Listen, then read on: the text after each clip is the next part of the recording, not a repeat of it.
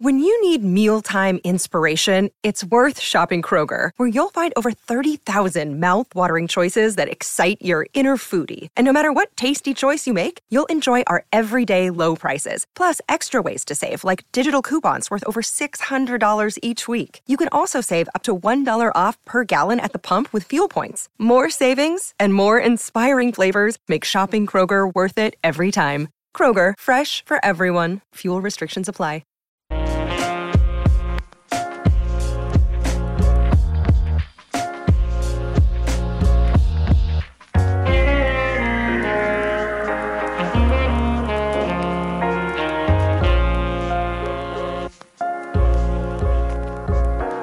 Hello, everyone. Welcome to another edition of Big Chris Live. We're streaming live right now via YouTube and via Twitter. Thanks to DeanBlundell.com for hosting. Since I've had a little run-in with Facebook right now, I'm waiting to get out of Facebook jail before we can resume the, as per usual, Facebook live stream. That's a story for another time. You can scroll back in previous episodes to hear that drama. We've got bigger fish to fry this afternoon, TGIF, and my guest. I already teased it on Twitter and made the reveal earlier this morning, but Paul Langlois from the Tragically Hip is on the screen with us on via Zoom. Paul, how are you? I'm doing well, Chris. Nice to see you again. Excellent to see you. It's been a long time, man. It's always good to reconnect with Kingston friends and connections, and I'm always homesick for that city, as you know. Well, you're missed around here for sure. We definitely noticed a bit of a hole here. Well, thanks, man. Yeah, we're trying. Yeah. We're doing well. Yeah, we're doing well. You know, actually, the biggest news is we're in the third trimester. We're expecting April 11th, and I'm a first-time dad at 40 years old, which is pretty wild, man. Woo! Well, it's I highly recommend it. It's a lot of fun. I got a couple of girls. They're both in their 20s now, but I really it's the best thing I was ever part of. Yeah, and you know, I find I'm juggling a lot of things, obviously, with the radio show and the podcast. And if there was stand-up comedy, I'd be doing that. But, you know, I keep it pretty busy. But now I've got this baby thing to throw into the mix. But I can only imagine what it must have been like for you, being a first-time dad or a father to multiple children through touring and recording and, like, all that insanity. What was that like? How did you juggle all that? Well, I mean, it was tough at times. We were lucky that we kind of stayed on the same page our whole career, really, and we stayed friends. And you know, some of the more complicated things in a band that's going to keep all the same members and everything is you got to be on the same page as far as when you want to play, when you got to get home. People started having kids. And it was very difficult, you know. Gord Sinclair had his oldest, the first band kid, and we left like 2 days later down to Memphis to record up to here, and you know, we were down there 6 weeks, and it's just like we all felt for him. It was very difficult because he had a baby at home, and you know, gradually, so he kind of got the short end there, but then you know, we managed to, after recording that record, he got a few months at home, but we toured a lot. But as the kids came, we just made sure that whoever was having the child or you know, got some time, and we kind of built it in. But it was tough, you know. It was tough as they got to be a little more aware that we were leaving and coming back so often. You know, sometimes you're leaving and your 7-year-old's just like, why are you going? You know, it's just like hits you hard. But then, you know, you come back and we're not busy. You know, we were never busy when we got back. So I could just be full-time days, or hopefully a couple, 3 weeks of just being a full-time dad. So it's, yeah, but it's complicated like anyone who goes on the road. Yeah. You know, I remember, too, always thinking of you guys as great parents, too, just seeing you in and around Kingston, you know, through the years. Whether I saw, you know, Rob at the movie theater, at the lineup at Tim Hortons with his kids, or, you know, you and your wife and all the charity work that she does within the city as well. You know, you guys always seem to be very there for your kids. So I was wondering how you did it. But I guess good planning on the business end of things makes for good family life. Yeah, we just sort of, you know, get the due date and hope. I mean, I missed the birth of our oldest, Emma, we were opening for Page and Plant in the States for 2 months. And I chose, well, maybe she's going to come early. So I was able to we were going to take 6 weeks off. So I was like, okay, how about 2 weeks before the due date and 4 weeks after, and then I'll have fun with the baby. Right. And she came 6 weeks early. So we were in Nebraska when I got, back then it was a pager. There was no cell. No one has cell phone. So it was actually the first date we canceled. We couldn't do the Ames, Iowa gig with Page and Plant. I flew home and then flew back, picked up a week later. But yeah, it's we got a lot of great band kids, and it's a really nice big family. Everyone they're kind of like cousins, all the band kids. I bet. And yeah, and so that's been a great just bonus for all of us. Yeah. I know that Rob's kids. Boris is taking up the axe and taking up the musical heritage. None of your kids ever drifted towards that, or? No, but they both play. They both play guitar, kind of despite my efforts. I think but sure enough, sort of through their teens, in their bedrooms, they learned how to play, and so they can both sing and play. But they're no ambitions in music. Just it's a friend for life and a nice hobby, and sit around, play guitar around a campfire or whatever. They both do that. Oh, that's my wife. So.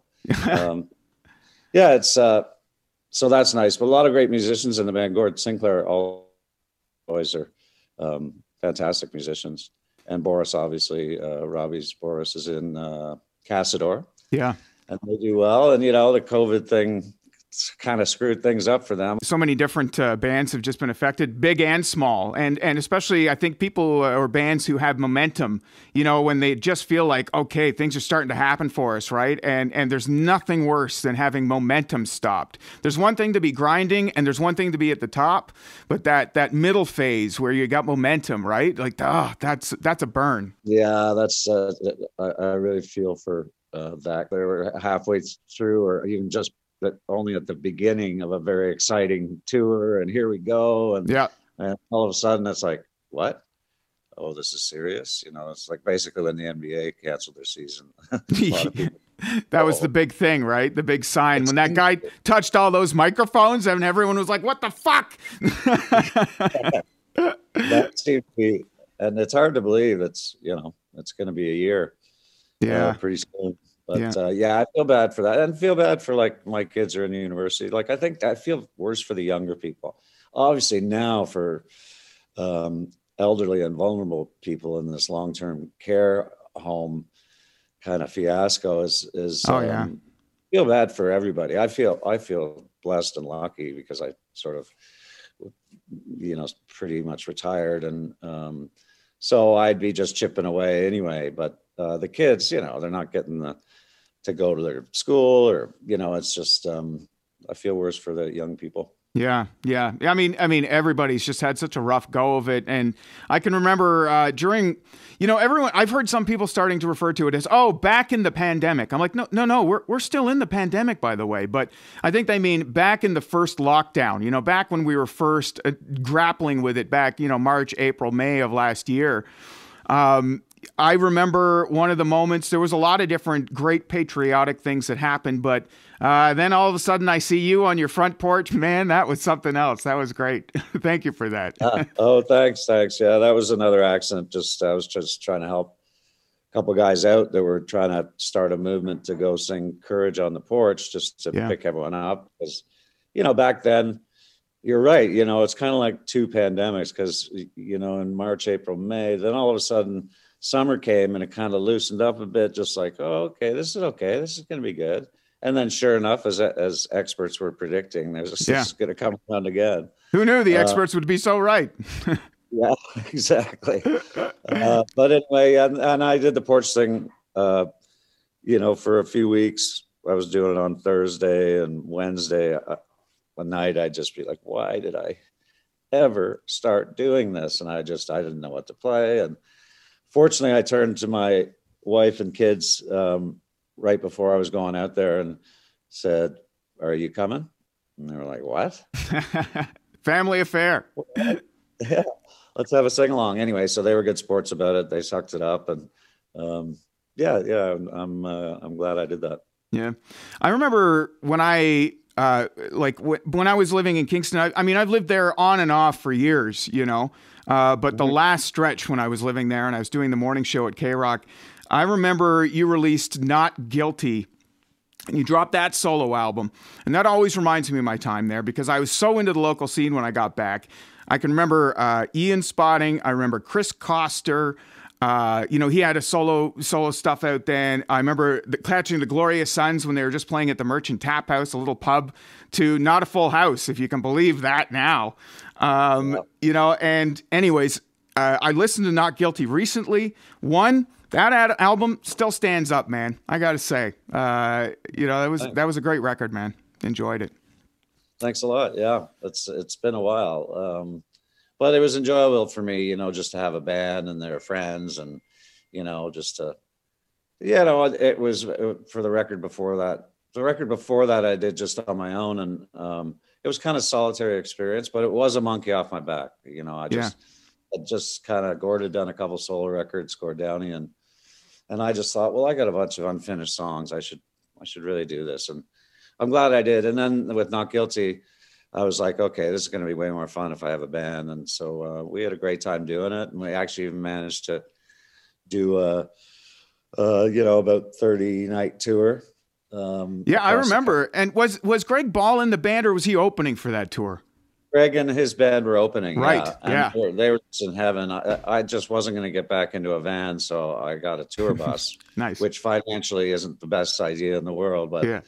I was just like, no way I'm going across country in a van. Done it too many times and getting too old. So anyway, Greg and his band, they just had the time of their lives. And, you know, they had a record to promote as well. So, yeah, they were my favorite guys on the bus. No offense to Robbie, because Robbie Baker came and did me the huge favor of being on the tour, and he was great. But right, yeah, it was a lot of fun, and I still hang out with Greg and guys in his band, and they just talk about that tour like, you know, it's just like one of their most favorite times ever. You do so much to support the local scene, though, Paul. And you know, that was my second question. One, that album was great and a great example of that local collaboration. But number two, topic of the scene in Kingston, who was the last or the latest Kingston musician that you've worked with? I guess that would be Greg. Greg did a record a couple of years ago. I've kind of slowed down in that area. I mean, I was kind of producing. Because we have a studio, the Bathhouse, just of course, yeah. Kingston, the opportunity, excuse me, is there. So I haven't really, besides helping a friend or two out that want to record a song for their daughter's birthday or whatever, you know, there's a little of that here and there. Yeah, yeah. But officially, Greg and his band would have been the last local act that I produced. And the last time I was in there, it was just me, and I was trying to break the ice and start writing again. I just had a non-period of time after Gord died for really a couple of years. And then I started thinking, well, you should write something. And anyway, so I did go out, and it actually went better than I thought. So I got 3 or 4 so far, and I'm just going to, without any schedule, just going to chip away at it. By the way, Robbie has a record with Strippers Union coming out. So, yeah. I don't know, next week or the week after, not sure, but I've seen it, you know, teased on Twitter, and so excited for him. And yeah, I'll just, I guess maybe a couple years away though. Yeah, you're going to just take a slow burn on it, right? That's a great suggestion, by the way. I think I'll hit Rob up and maybe see if he wants to come and promote his new album on the podcast. We'll see. We'll see. I'm surprised. I've heard the record's really good, and yeah, they worked hard to get there. So yeah, he's always a great interview. You know, it's been you mentioned Gord, and I know that's a sensitive and a sad subject, and you know, tragic in so many ways. But they say that, time lends new perspective to things. It's been a number of years now. Do you have a new perspective, or is that just being able to head back into the studio? Is that your new perspective? Yeah. I mean, the pain recedes very gradually. Like I had no experience with grief. I'm lucky that way. The folks are alive, in-laws. I'm just lucky. So with Gord, it was crushing for all of us around him, and but the pain does recede a bit, and or a lot, and you can get a little kind of philosophical about it. I still feel like he got ripped off. I mean, anyone that dies that young, yeah, they're getting ripped off. But people die a lot younger and get ripped off a lot worse. It's just with the 4 kids, that's the biggest part of it. And also, he had a lot more to do. I mean, he was, if any of us talked about playing in a band in our 70s, it was him. Like he just had that romantic vision that we're just going to keep. And we would have stayed together. We would have for sure. I mean, we're still together, but we're retired from playing. We still do little things, and we talk, Zoom calls or whatever, and figure things out. But definitely really miss him. I think the whole band was in a daze for a couple of years though after. Yeah. And now it's been 3, a little over 3. And I think we're allowed, Gord Sinclair put a solo record right around the COVID. I remember he was actually touring down the road here in Richmond Hill, and I was going to go see his gig, and then he had to pull the plug on it. That was unfortunate. Yeah. Really good record. And so I think people are kind of feeling like doing things again. And even as a band, we're fairly motivated to find stuff that we know we recorded. It's just so many albums and so much time in the studio. Tried to catalog everything, but that's kind of the engineers and the producers that would do that. And anyway, so we're with Johnny Fay leading the way, because he just thinks that way, and he's also in Toronto, so he can find various storage units, old tapes, and so we're just chipping away at getting organized with and finding stuff that people haven't heard, and but that we actually recorded in a real studio. Fantastic. Yeah, so that's a nice little project. I mean, you have still so much legacy and everything, and I think this is the reason I reached out to you, Paul, is because just a few days ago, you had it on your Twitter account that you were uncheckmarked by Twitter.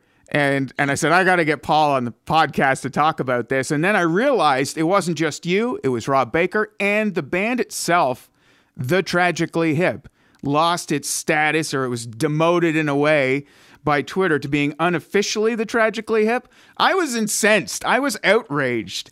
I mean, it was more than I could handle, but I see that it's been restored. Did they offer an explanation?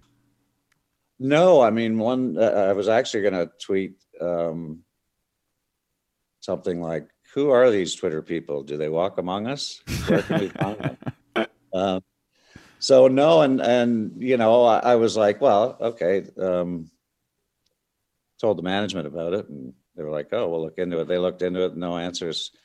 And then just, it only lasted 3 or 4 days, and it was in the evening that the check mark came back. A buddy of mine texted me. He's like, "Hey, your check mark's back." And so nice.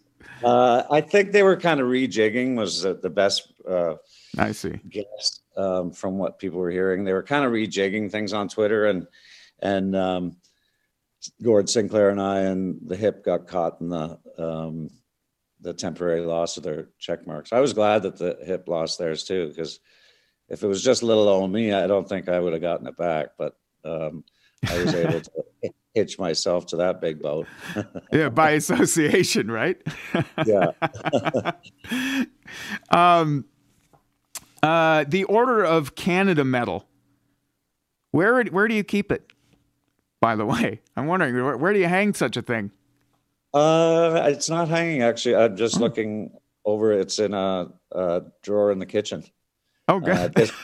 Next to the cutlery, or? No, just, it's, I don't know why it ended up there. And I don't know why I never hung it up. I should think about that. But now with Julie Payette, she Right. gave it to us. There's, she was the one that awarded it to you. Of course, that would be the right timeline. I forgot how long she'd been there. Yeah. We had got a Governor General's Award years before that. And our Governor General at the time was Michelle Jean. Mm-hmm. And she was great. She was really you could just tell, great with people, great, just made everyone feel, you really like getting attention from her, even if it's like 30 seconds. And Julie wasn't so much, but she was good. Like, there's nothing we noticed. Yeah, she didn't call you names. She didn't slap you. No, there's a dinner involved. So she came around to all the tables. Seemed quite pleasant, actually. Oh, that's good. Best behavior, I guess. I suppose, right.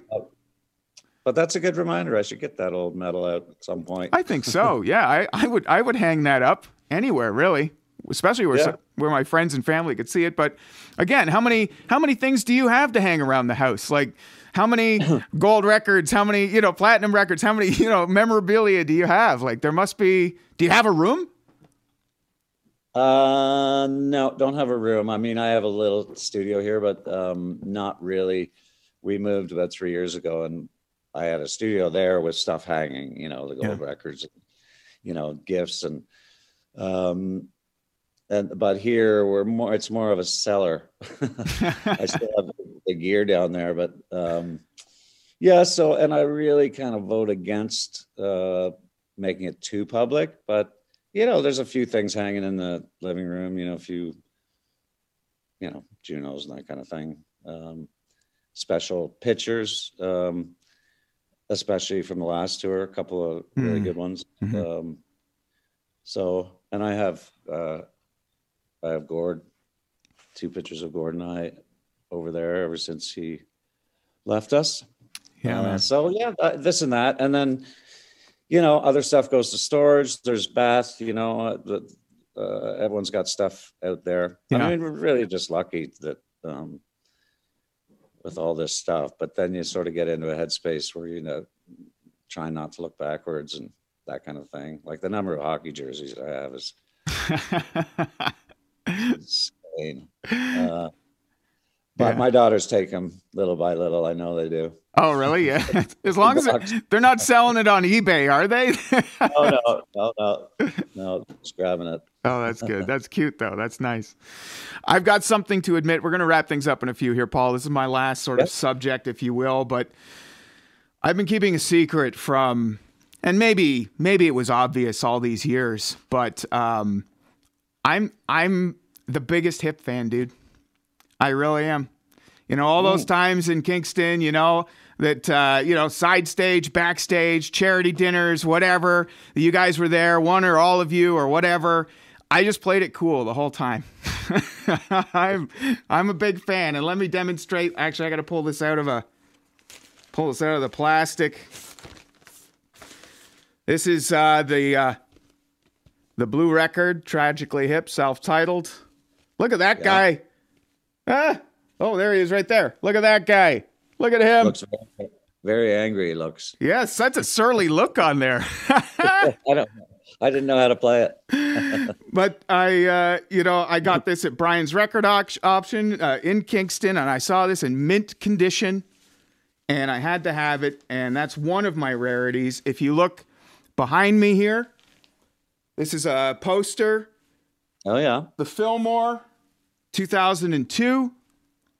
And also, I've got a ton of other stuff, but this is just the stuff that was handy today. This is a single on vinyl, and it's Blow It High Dough, but it's promotional only, not for sale. Oh, I remember that. Yeah, you remember that? I don't know. Is that like a radio station issue or? Yeah, I think it was the only time we ever did it. I think it was to kind of like tease it or something. Okay. Before releasing it. Interesting. Well, I do remember.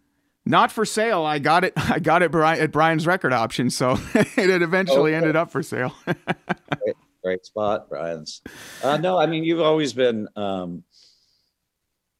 it's always struck me and us that you're a fan because you always said nice things and all that kind of stuff. But no, you played it pretty cool as well. Thanks, man. Thanks. Yeah. So I remember I had all this stuff and I was like, I'm eventually going to come out and tell them and I'm going to have to say like, hey, can you sign all this stuff for me? But then by the time I was on my way out of Kingston, I was packing my bags. That was the final tour. And I was like, I'm not going to hit them up in this whole moment and ask them for autographs. So I let it lie. I knew how to read the room. But just so you know, man, next time I see you, I might hit you up for an autograph. Oh, absolutely. Absolutely. And I think you made the right call. Yeah. You made the call there because it wasn't the same vibe as other tours. For sure. Yeah, that was... Next time we see each other. Yeah, man. There's so many things to look forward to post-pandemic, and that will certainly be one of them for me, man. And, I was so glad that my last summer in Kingston was that final tour, and I got to wrap up as I moved up here to the GTA. That was the last thing I did was see your final show there. So it was a very emotional, obviously, for all the obvious reasons, but then tying that into my own leaving the city, it felt like there was a second departure there for myself. So thanks for being the soundtrack to my teenage years, Paul, and of course being such a great upstanding member of the Kingston community. And it was great getting to know you guys and hang out and just be part of the scene for as long as I did. And thanks for being on the podcast. You're welcome back anytime, by the way, but I'm glad you're checkmarked on Twitter again. That's great news. Well, thanks a lot. Thanks for having me on, and good luck with that baby. Oh, thanks, man. Yes, April 11th. Here we go. It's coming. Yeah, good luck with that. And I'm sure we'll talk to you, and I'll come back on whenever you like. Awesome. Thanks, Paul.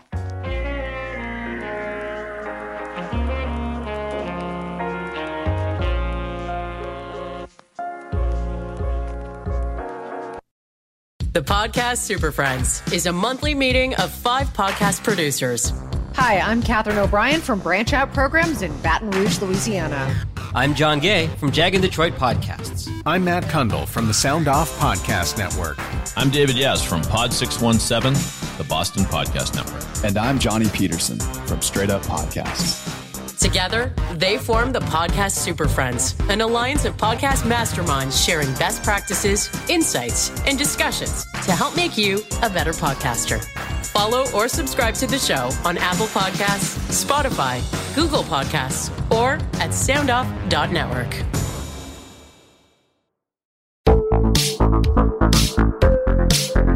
Hi, I'm Connie Thiessen, the host of Broadcast Dialogue, the podcast. We focus on Canada and the challenges facing Canadian radio and TV, as well as highlighting those moving the industry forward from podcasting and streaming to new broadcast tech.